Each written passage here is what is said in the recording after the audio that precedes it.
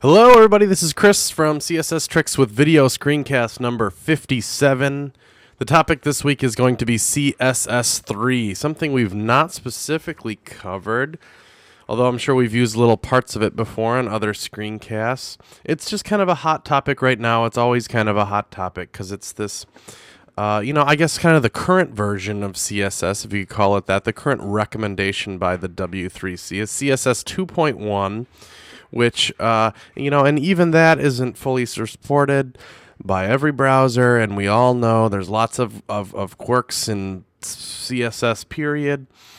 CSS3 is just kind of a generic name, kind of working title that's going to include a bunch of extra stuff that isn't in the CSS 2.1 spec.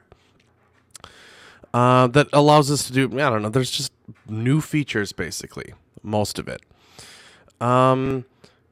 We're going to touch on a lot of those new features, specifically ones, though, that kind of can be used now, because otherwise we wouldn't have much to do a screencast about, and specifically ones that are kind of in the realm of progressive enhancement. That is, little things that you can do now that might enhance the look for some browsers that are supporting them now, but aren't the end of the world. If you use them, they'll revert back to something else that's usable for a browser that doesn't support it. Most of it will be that way, and we'll talk about certain CSS3 things that do it better than others and stuff like that. But that's kind of what we'll focus on. There's a poll in the sidebar. This poll's been up for a few weeks on css-tricks.com. It says, if CSS2 and CSS3 was fully supported in all browsers tomorrow, what would you be most excited about? And the choices below are by no means a comprehensive list of every single thing in CSS3, and I put CSS2 in there because right away one of the things that the popular techniques that gets talked about and thrown into this group a lot of times is this at font face thing, which really isn't even CSS3. It's I was thinking it was CSS2, and then I'm starting to think it even goes back further than that.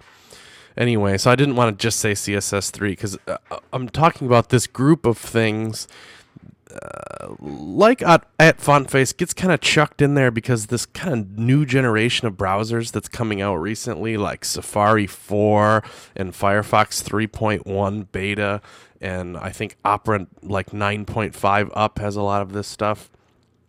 These are things that they've implemented and are just starting to be able to be really used on a big level pretty recently. That's these things: border radius, multiple backgrounds, border image, add font face, box shadow, text shadow, RGBA, gradients, and animations and transitions. So it's, like I said, it's not a full list of all the stuff in CSS3. It's stuff that you can play with now and use reasonably in your web designs now. That's going to be the point of this screencast. There's other stuff that's going to be in CSS3. Different kind of things going on with the box model, different display types. There's different layout models, maybe things that can do multiple columns and stuff like that. Those things are harder to deal with now, and we could demo them and look them in some browsers that support it. But for something that's important as the layout of your entire page, we're just not at the point yet that you can go ahead and lay out a page using the new column model, because it's going to be totally broke, totally busted in older browsers, and it doesn't fall into that progressive enhancement realm just yet, unfortunately. So we're going to be looking at basically this list right here. And so if you have a favorite, you can come vote and check it out. We could look at the results. Why not have the things that people, because I'm asking people to pick one thing here, the most popular thing. It looks like, oh wow, border radius is winning. It wasn't always. Multiple backgrounds is winning for a while, but I didn't realize add font face is coming up in like a really close third place here. So, and yeah, it looks like border radius is winning. That's probably the most common thing. That's what we'll start with looking at. It's easily the most common and most used thing here. So I have a kind of a development page set up here on a server where we're going to look at like each one of these things and how you do it with CSS. That's what this page is. It's just an ugly random looking page, but we're going to unleash some CSS3 onto this page. Let's look at the code for this in HTML. I'm going to open up Coda. This is our FTP text editor that we're just going to be using here for this. This is the index.html file that's powering that page. There's an h1 tag up here. There's a paragraph tag that's got an ID to it. Basically just some markup here that we can, so we have good targets with our CSS to start applying some of the CSS3 stuff. There's an h3 tag, and then there's a bunch of divs with paragraphs inside of them. Here's one we have called tack box, shadow box, border box. They all kind of have little hints in their names here. They're just divs. They're just generic pieces of HTML that we can target with CSS to show off some techniques. So that's all we got going on here. And just some Google intellects at the bottom. You can ignore that. Let's take a look at that page again. Here's this H1 tag. Here's that paragraph tag. Here's that H3, and then just a series of boxes. Don't worry too much about them. We're going to tackle them all one by one. We'll start, like I said, with border radius right up at the top. Let me open my style.css file. Controls the look of this page. Not much to see here. This is the bit of CSS that is controlling that top bar, that H1 tag up there. It has a background. This is a blue color. Doesn't hurt to comment your CSS to remind yourself of what's going on. It has some padding around there. The font, the color of the actual text is white, and it has some bottom margin to push stuff away from behind it. Let's use this as an example for border radius. The official recommended kind of spec for border radius is just going to be border radius. Let's say 10 pixels. If I go ahead and save that and jump over to Safari and reload it, you'll see that even in Safari 4, probably the best, the number one, the leading browser for supporting all the CSS3 stuff is Safari 4. They could have easily made this happen, supported border radius, but it's not, as I understand it, it's not an official recommendation yet, and they're not going to support border radius until that spec becomes live. But what they do, instead of supporting something like just border radius, they come out with these what's called these browser extensions, right? I believe is the proper terminology, and they're to allow you to use exactly what border radius would do, only it's not called border radius. In the case of Safari, which is WebKit, which is the browser rendering engine that powers Safari, they come out with these, vendor extensions or browser extensions that do what border radius would do, only they have a little bit of a different name. So you can play with it now, and then they'll start supporting it when it's ready. In the case of, like I said, it's WebKit. So WebKit, they start with dashes. WebKit dash border dash radius is 10 pixels. Now if we save it and we jump back over to Safari and reload the page, indeed all four corners of this will have rounded corners. Beautiful. We won't cover every single thing because we have a lot to cover here, but you can give only individual corners rounded corners if you wish to. That's no problem. There's, just do a search on CSS Tricks. I have it all on there somewhere of targeting different corners.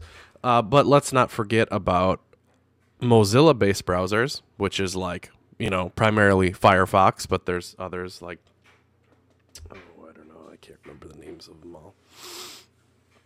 Conqueror, I think. Maybe that's WebKit. What am I trying to think of? Flock, I think, is Mozilla based. They have a different browser extension, Moz for Mozilla, border radius. So I just wanted to kind of introduce that. A lot of these CSS3 things come in the form of this. Right now, if I was designing this web page to go live and be in production, we may not even include this at all, this border radius. Nothing supports that yet, as far as I know. Only these are supported, these browser extensions. But I figure you might as well throw this anywhere. Eventually it will be supported, and then you can pull out the things that aren't needed anymore, perhaps down the line somewhere. It's kind of the right, what's almost surely going to be the final spec for this. So might as well throw it in there. Who cares, right? It will not validate. Neither will these. Aren't going to validate either. Who cares? Doesn't matter. Validation is just a tool. It's just to remind you. It's to help you troubleshoot. There are no consequences whatsoever for your CSS not validating. Really, nobody cares. And it doesn't hurt anything on your page. Not only do they not care, they shouldn't care, because it's not going to affect anything on your page if this border radius doesn't exist. Not a valid CSS property. Who cares? It's not hurting anybody. Okay. That is border radius. The next one we're going to tackle is this at font face thing. And like I said, it's not CSS3, so don't harp on me for talking about CSS3 and things that aren't really CSS3. The reason people are talking about it a lot now, including me, is that this new generation of browsers, this Safari 4 and Firefox and all of these, are starting to just now support this at font face thing. So it's becoming a little bit of a bigger deal right now. That's why we're throwing it into the mix now. So how you use at font face is, they call it at, like literally the at symbol. Okay, so we're going to declare something like this, at font face. This is what an at font face rule looks like. I have it down here too. Let me get rid of that. And how it works is you declare a font family. So you'll recognize this. This isn't new at all. Font family, colon, and then give it a name. We're going to be using, for our example here, a font called Fontine. Gosh, I didn't think of how to pronounce it first. Let's go with Fontine, and we're going to be using the italic version of it. It's a really nice font, and it's free, and God, I wish I had more information about it, but the reason that why you're using it is because they specifically say that they allow this font to be used in this way. Not all fonts are. Please look at the EULA for the font before you use it in this way, because it can be illegal to embed a font in this way. This one isn't. Font in italic. Okay. In the same breath here, we give it a source, which points to the file that lives on, hopefully, your server. We're on the CSS Tricks server. Actually, the CSS Tricks page uses this font in the footer a little bit, just for fun, because I do think it's a nice font. Slash font slash fontin italic OTF, which is an open type font.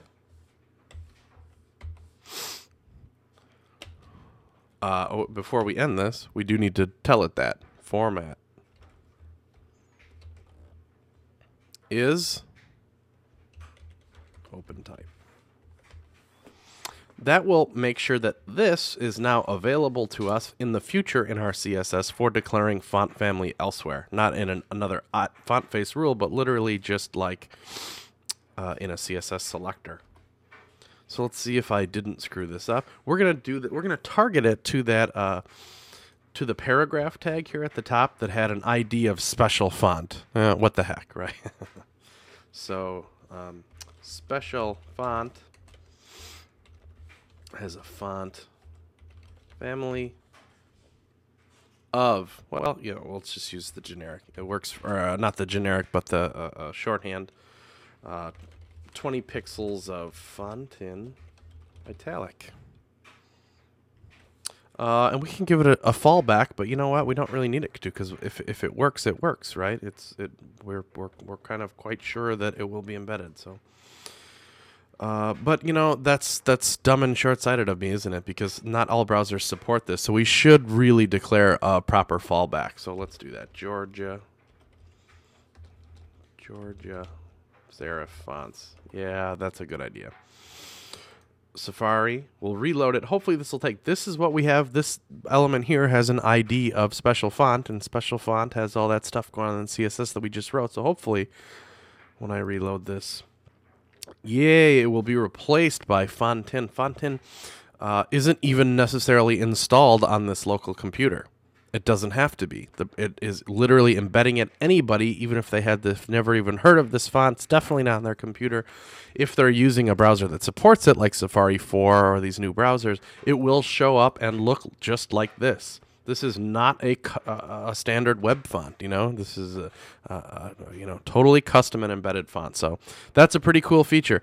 There are so many ways to replace fonts on the web. We've talked about Cipher, we've talked about Fleer, we've talked there's a couple other that don't have full screencast, but that I've talked about before. There's this new Kufan. I'm sure I'm pronouncing that wrong. It's like this incredible craving that people have to use custom fonts on the web. This is one of the ways. And it doesn't require anything extra fancy. We're not processing anything with PHP in the background, not using Flash. It's probably the lightest weight way to get it done. So I like at FontFace, despite the possible legal implementations and all that. I think it's pretty nice. Speaking of font stuff, let's move right on to the next thing. And we're going to look at text shadow. So this is a kind of interesting one. In Photoshop, it's so easy to grab some text and double-click on the layer and open the layer styles and give something a drop shadow. Even maybe if I pull this down, look at my background. Get out of my way. See the CSS3 behind here as a drop shadow on. Such an easy thing to do in Photoshop, But if you wanted your text to have a drop shadow in CSS, it would certainly have to be an image, right? How could you possibly pull off text shadow without it being an image? Well, you can in CSS3. Clearly created just to make the web a little bit of a better place. It's easier, it's more adaptable, you don't have to build images for it, it's lighter weight, it's something that designers want to have to do, but anyway, there's a lot of, it's just a good idea to have this built into CSS, I think. And let's take a look at how you actually do it.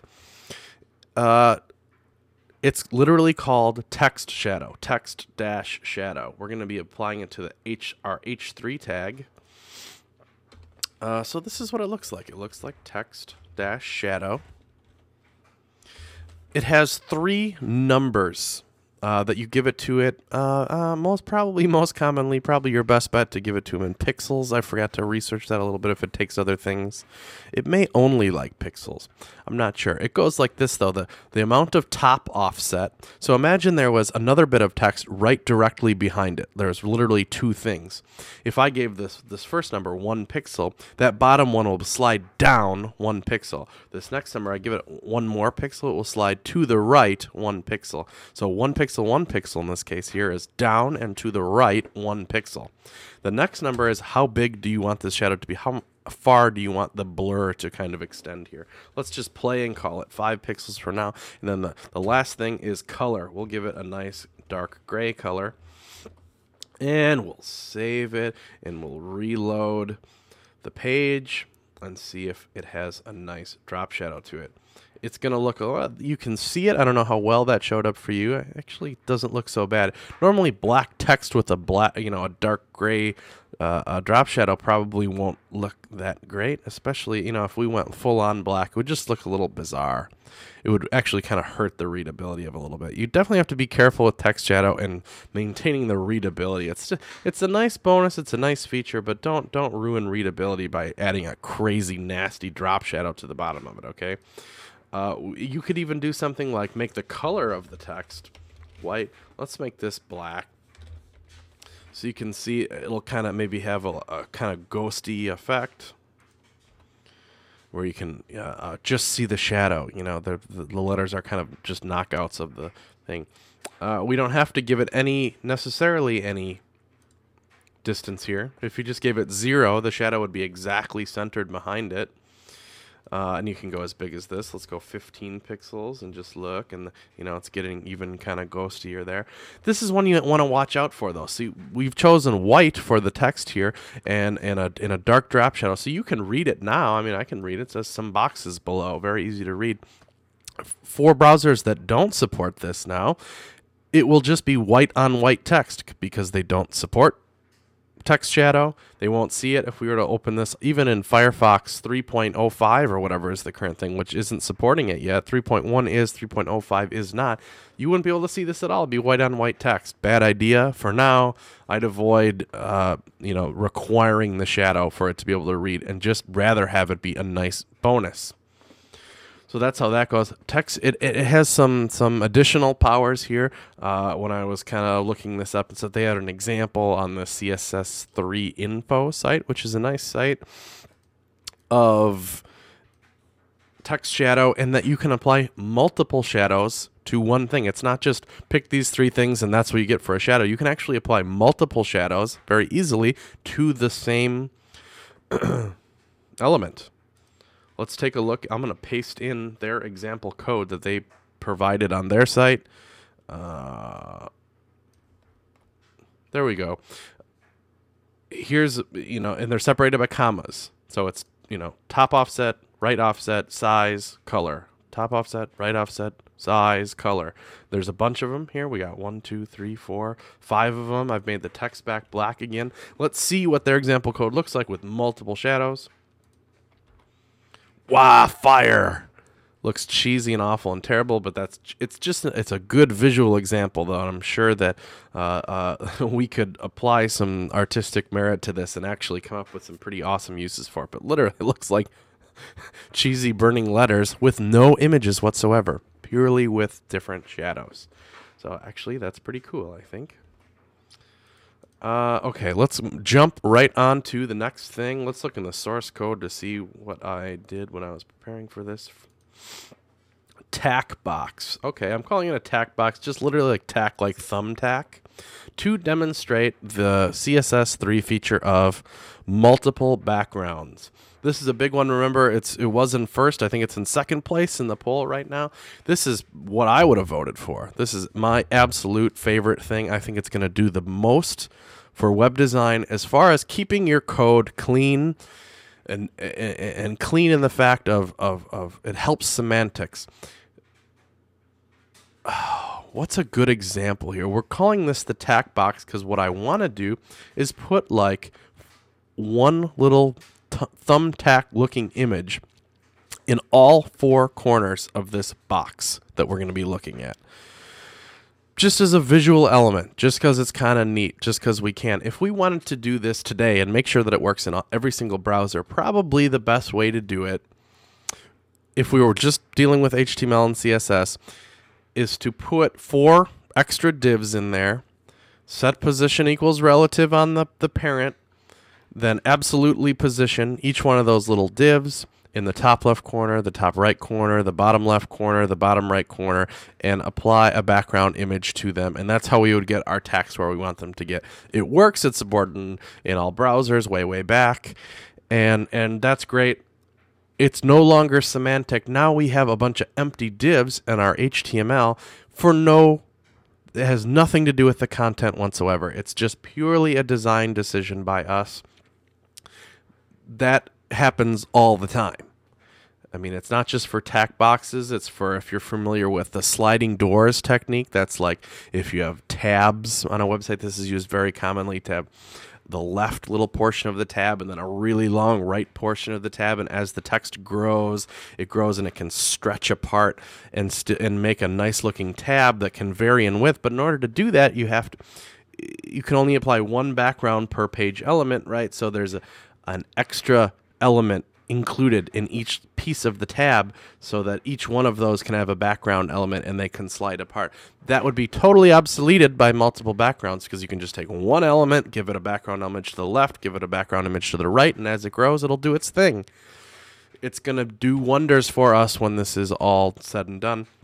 Let's demonstrate how that works with our tack box. I have an image just real quick. I'll open it up. It's called tack.png. It just looks like this. It's a little tiny whatever. It doesn't even look like a tack. I just threw it together as a little dot that we can use in our CSS to demonstrate background, multiple backgrounds. This is how it looks. It looks like background. And you can just, I'm trying to press return here. URL. This part doesn't look any different at all. Images, tack.png. And still no different at all. Top, left, no repeat. But instead of a semicolon to end our statement there, it now accepts commas. Pretty simple. Just give it another one.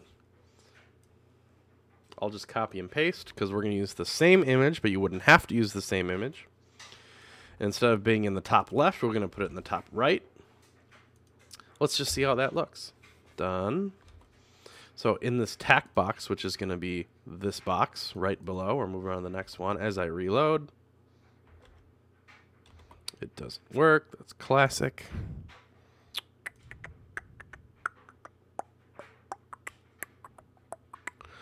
Let's come.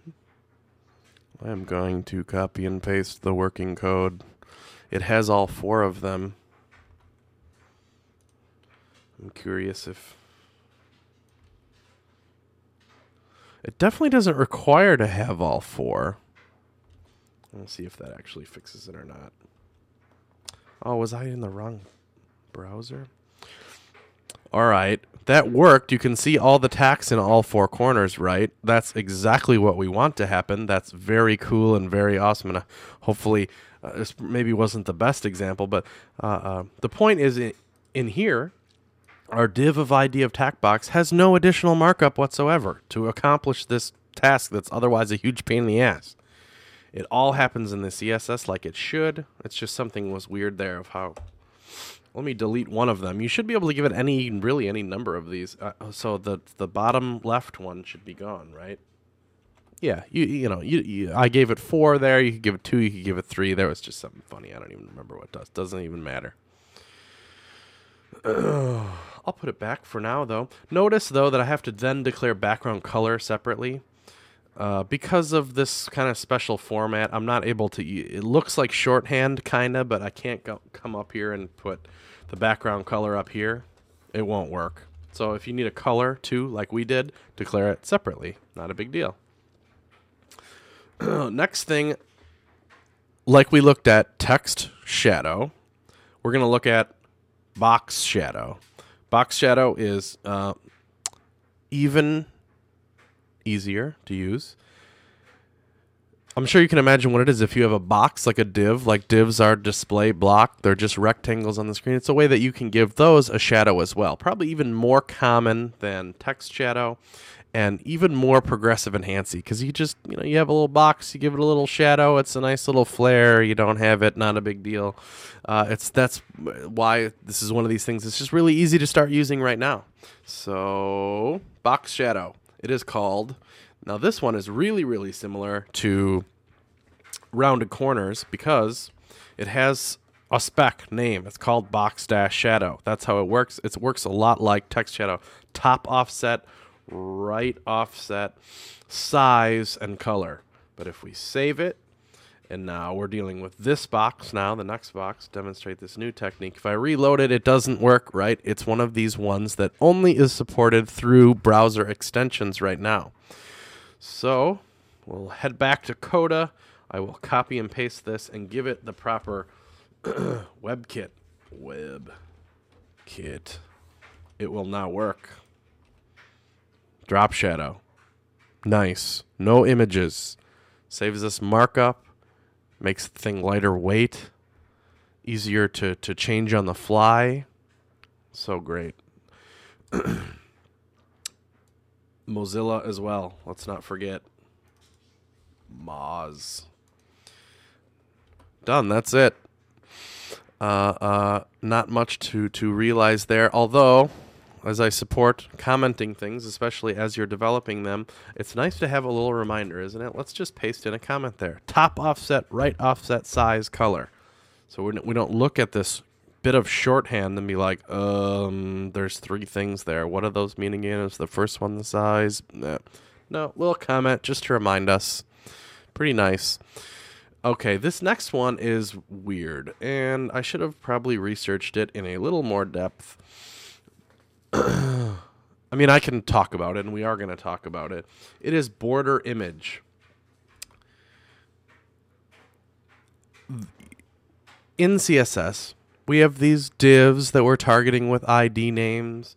You can have a paragraph element. There's header tags. There's Any element you can possibly think of, you can target with CSS and give it a background image. Anything can have a background image. It's part of what makes CSS so powerful, I think, is that you can use all the semantically correct stuff over in HTML and then know that you have the power to do really anything design-wise on the CSS side, in a large part because you can position it where you want, you can make it what size you want, and you can give it a background image to match any design. There is one shocking flaw to this, to me, in that you cannot give backgrounds to borders. And borders are a big part of the box model. That it's a lack. It's something that CSS can't do is apply border to or a background to the border of a thing, especially in this like fancy and interesting and adaptable way that CSS3 is going to be able to do that. There are probably better tutorials for this to see, but it's pretty cool. What we're gonna do, just to repeat some of the stuff that we already have going on, is just to use that little tack image, and we're gonna do something kind of neat with it, I think. This is in the same category as box shadow and text shadow, and that the kind of 99% sure the final spec for this thing is going to be border dash image. We are giving it our tack image and then a bunch of parameters that are very specific and a little weird and a little strange, but I'm sure you guys can figure them out.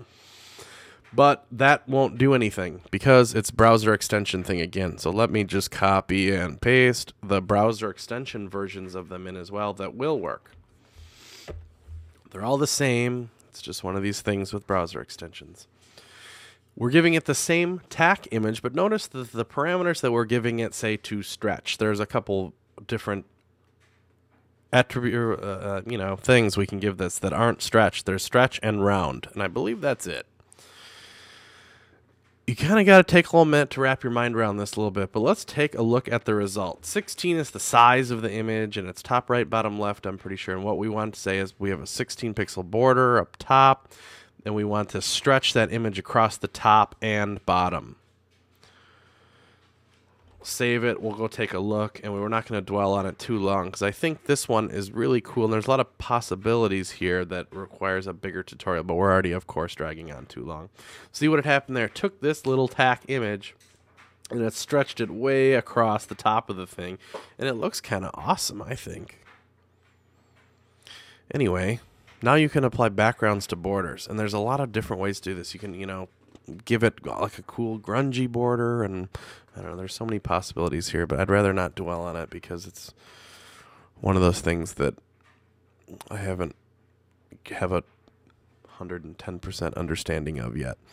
Okay, RGBA is the next topic. You can see this box already. I grabbed a texture. I just screenshotted some texture from the background of my own CSS Tricks site and applied it here. It's just a repeating texture behind it. It's just that sandy, papery look that I've used forever and ever on CSS Tricks that I really like.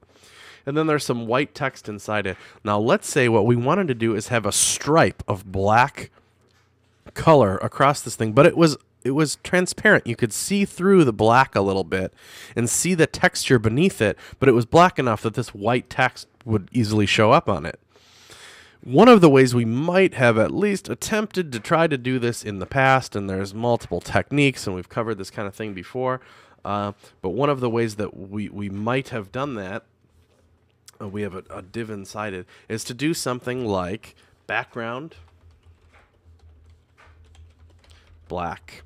If I just do that, we'll reload it and we'll see that we get a bar of black. And now we want to knock down that black a little bit, and so we can see the texture through it. We might have gone opacity 0.0, let's say 5, and we'll reload the page. This will work, and we'll be able to see the texture through it and knock down the black, and you can read the text. But look at that text. It doesn't look quite right, doesn't it? It doesn't look white anymore.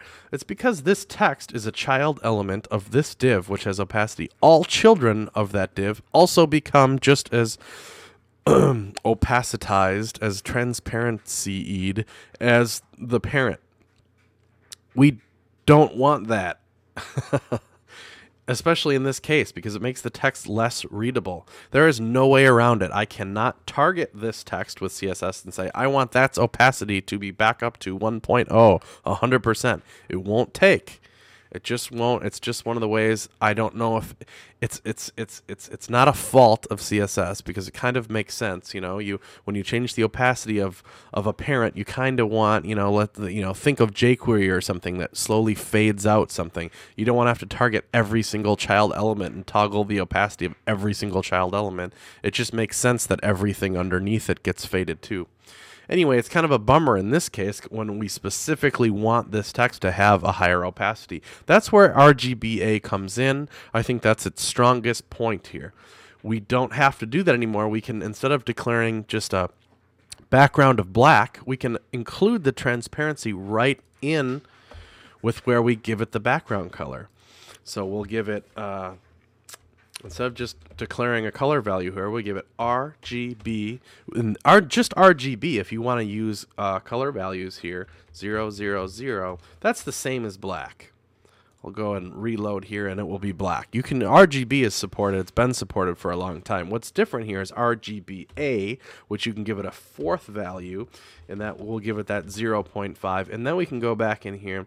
We'll reload the page, and it will be the same opacity level, the same transparency level, but the text is now fully white, opaque. Yay. That's the power of RGBA. I did a whole thing about browser support on this. Just search for it on CSS3. It's not so bad, really. I think you can kind of start using it. The trick is, if you're going to start using RGBA, to declare it one before without the color value. If your design can support this, this is the way to give it a proper fallback. So if it's just kind of a bonus that it has a little transparency to it, but it works fine as an opaque color, that's the ticket right there.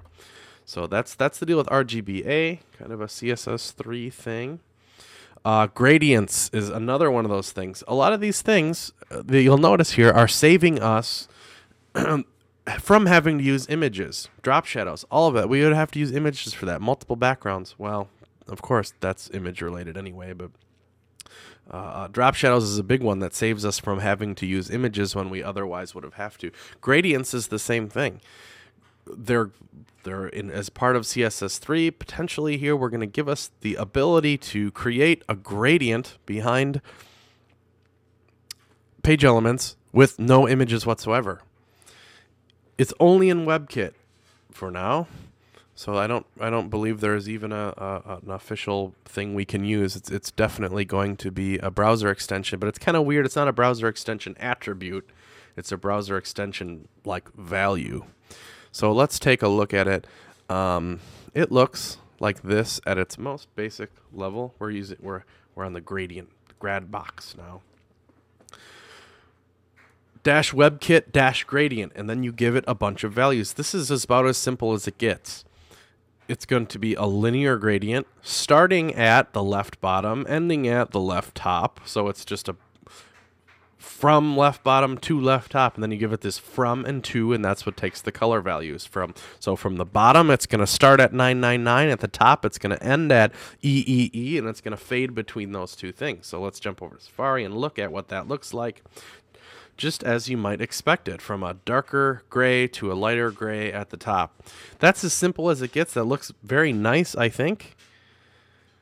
There's so much more you can do with this. You can give it color stops in between. So if you're familiar with dealing with gradients in something like Illustrator or Photoshop, where you can, you have this gradient window open and you have these little sliders that you slide around, and you can go ahead and throw another little color bucket in there, and so it can fade from red to a darker red to an orange to a yellow, all in one gradient definition in something like Photoshop or Illustrator. We can use the color stops are what those little kind of buckets in the middle are. Let's add a color stop. It's just a extra optional parameter to pass this thing. Gonna copy it after 2, space. Oops.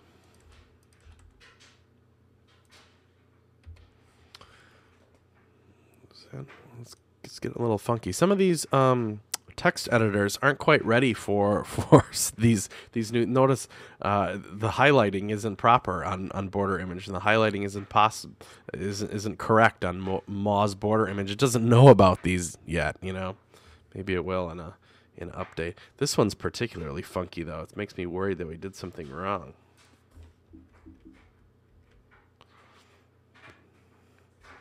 The theory behind color stop, though, is at this point, at this percentage on our way from to, it's like 30% of the way up, bust out this color. Let's just see if it works. I have a feeling it's going to bork. Oh, no, that worked. It just isn't very different. Let's give it a more drastic color. 900, some crazy red. You see, it still goes from this dark gray to this lighter gray, but there's a color stop in the middle of crazy red. Now that looks completely awful, but you get the theory there, and you can keep adding these if you want to. We could have another color stop of something else at 60% of the way up. It could be yellow. This is going to be even crazier awful. But there you go. That's how you can add. It's how you declare that kind of thing. This gets even more crazier in advance than this, in that linear gradients aren't the only option here. Radial gradients are also possible. Basically, like globes of gradient. That radial because they have a radius, because they're circular. I just grabbed this code from the CSS3 info site of giving it. Not only can you give it multiple color stops on one gradient, you can give it multiple gradients, period. So check out this monstrous bit of code here. I will paste it in because it would take me 20 minutes to write it all out, probably. I'm going to hit paste. Multiple gradients. They're radial gradients, which have different information that you pass it that has to do with its origin and how wide it gets, but it still has the from and the to. Notice you can pass in hex codes, you can pass in RGB, you can pass in RGBA, pass in just color codes. You can use percentages. Where does it stop? It has color stops, just like anyway. This was meant to be in a little bit of a smaller space than what we're going to give it, but you'll get a good feel for it here when I reload. It's creating these crazy color globe gradient things. Can you believe that's done without an image? Really, it's going to open up a lot of possibilities for some quick loading, but visually very crazy pages in the future. One more thing I want to touch on. That's probably maybe one of our longer things, but it's going to be cool, and there's some great examples for it. Is CSS animations and transitions? They're a little bit different. We're going to be kind of focusing on, I believe, well, pretty much transitions. Transition is they're only supported in Safari or WebKit-based browsers. For the most part, and it's a bit like on CSS Tricks. If you run it down in the footer and you roll over one of the links in the footer at this exact moment in time, they kind of shift over to the left. So if we were going to do that with CSS transitions, we would say that it has a WebKit transition of padding left. And then we would say in 0.5 seconds with the linear swing or whatever. Then when that thing gets hovered over the event, we change the padding left. Oh man, it's going to be too difficult to explain with words like that. Let's just jump into it. What we're going to do is make this red box here on the bottom fade it out with opacity. We're just going to use regular old opacity. So let's do that. Our goal is, though, when you hover over it, to have it fade in. With no JavaScript, no jQuery magic, just pure CSS, right? So we're going to start out by giving an opacity of 0.5. Save. Reload the page. You can see now it's faded out. When you hover back over, this is why this is one of the more brilliant little bits of CSS3 that's really going to work well with progressive enhancement. when you hover over it, we're going to change the opacity back to 1.0. We'll reload the page, and now as you roll over it, it fades in, right? Classic, easy to do. We can use the CSS3 browser extension fanciness to transition between those two states in a very progressive enhancement way, because in any browser that doesn't support it, it will support this still. So it'll just jump, but we're going to add in the fancy. It's going to, or we call them WebKit transition. And it first you tell it what are you watching for? It's opacity.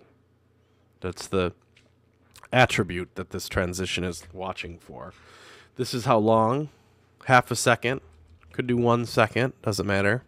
And linear is like, if we were doing this with jQuery, it's how it eases in and eases out. Like this is going to be very linear. It's just going to, it's just going to fade up at a very steady rate. There's different things that you can give this, like ease in, which will slowly start it and then go faster. Or ease out, which will start fast and then and it's like if you can think of a parabola or a sine wave, or these different types of curves that you can apply to how fast and slow you want this to go. Linear is just straight line, just go from 0 to 10 and at a very constant rate. Let's save and look at how this looks in Safari. See it slowly fade in, slowly fade out as we hover over it and over it. Very nice. That's why I had it at 0.5 seconds. I think that's probably a little slow. Let's make it even faster, 0.3 seconds. I'll reload, and then it'll fade in and fade out very quickly as you roll over it. Pretty interesting stuff. There's so much you can do with WebKit transitions. It's not just opacity, of course. It's different padding values and sizes and flipping. That's why instead of me trying to demo these right at the end of this, we'll just look at some cool things that over on the Surf and Safari blog. This is way back from 2007. Safari was, and the WebKit people were kicking with this. Here's the fade in, fade out, pretty easy. Check out the spin. Do it. I have to reload. I think it only works the first time you click it. Crazy. Rotation works. This is applying a border back and forth. So CSS3, WebKit transitions, pretty cool stuff. Recently, though, in addition to transitions, which I think are highly related to animations, and they posted also on the Surf and Safari blog, webkit.org, there's this example of animations. Click to see the above animation in action. Check this out. Leaves falling down beautifully behind it. It's a little cheesy, but this is pure CSS. Pretty crazy. This is exploiting part of the core animation that Apple has installed when you have Safari installed. So this even works on PC browsers, I'm pretty sure. But pretty powerful stuff. Those are just images. It's not part of. Well, it's not a movie, and it's not JavaScript kicking these objects around. It's just pure CSS. When Safari 4 came out and people downloaded it, there was a cool intro the very first time that you open up Safari. So let me open a new tab and say Safari. I'm just going to Google for Safari 4 intro, which will bring up the special page. Watch as I click this. It has this cool... It takes you to this page, which is live on the web. Oh, come on. Do your thing. Oh, what a tease. Where's the source? Do it. What a bummer. There's this whole thing that's supposed to launch and the name comes flying in and it fades out and there's music and it's all like, wow, clearly it's an image. And then it's supposed to be all amazing because it's not a movie. Even the sound, oh, wow, why would this not work all of a sudden? This is on Apple's site. Maybe it's Apple's fault. Something happened today that ruined this page. Let's look at the source anyway, and you can imagine something awesome happening. here's the source page of this site. This is bumming me out. There's this audio element into it that plays this cool, like, Apple drummy intro, and there's a video element. This is all HTML5 stuff. And then if we look at the CSS that powers this page, there's all this WebKit transformations going on. So it's this thing that clearly you just look at it and you're like, oh, it's a movie. And then to find out that it's pure, entirely CSS is amazing. Of course, it won't work at the end of my screencast when it was working 5 minutes before I prepared the screencast. Stupid Apple. Work. And it only works in Safari 4, you know, because it uses all this fancy stuff. If you go this in another browser, it totally won't work. Apparently, it doesn't work anymore. Boo. Anyway, that's a lot of stuff. That's all I wanted to cover today. All these CSS3 techniques, but just the ones that you can kind of start using today. That's the reason I had Firefox open here, is to reload the page and show you what the very current version of Firefox is supporting as far as CSS3. Notice the rounded corners. They're nicely working, but the at font face, not happening. The shadow behind this thing, not happening. That's why better not make it white text, because that would have been a problem. Multiple backgrounds, not happening. RGBA should be working. Maybe not, though. Let me do a force refresh. Yeah, RGBA works, but the gradient didn't work. And then, but here's one of the nice ones. Remember that the transition isn't there, but it's still the basics are there of the opacity changing. So, but this is Firefox 3.0.7. 3.1, which, you know, who knows when it actually get released, but that's getting pretty close at this point. That does have most of this stuff in it. So it won't be too long till really there's quite a good amount of browser share that's going to be supporting a lot of this cool stuff to use. So hopefully that was a good intro. Hopefully there's a few of you left still watching me ramble on here. Until next time, folks, we'll see you later. Bye.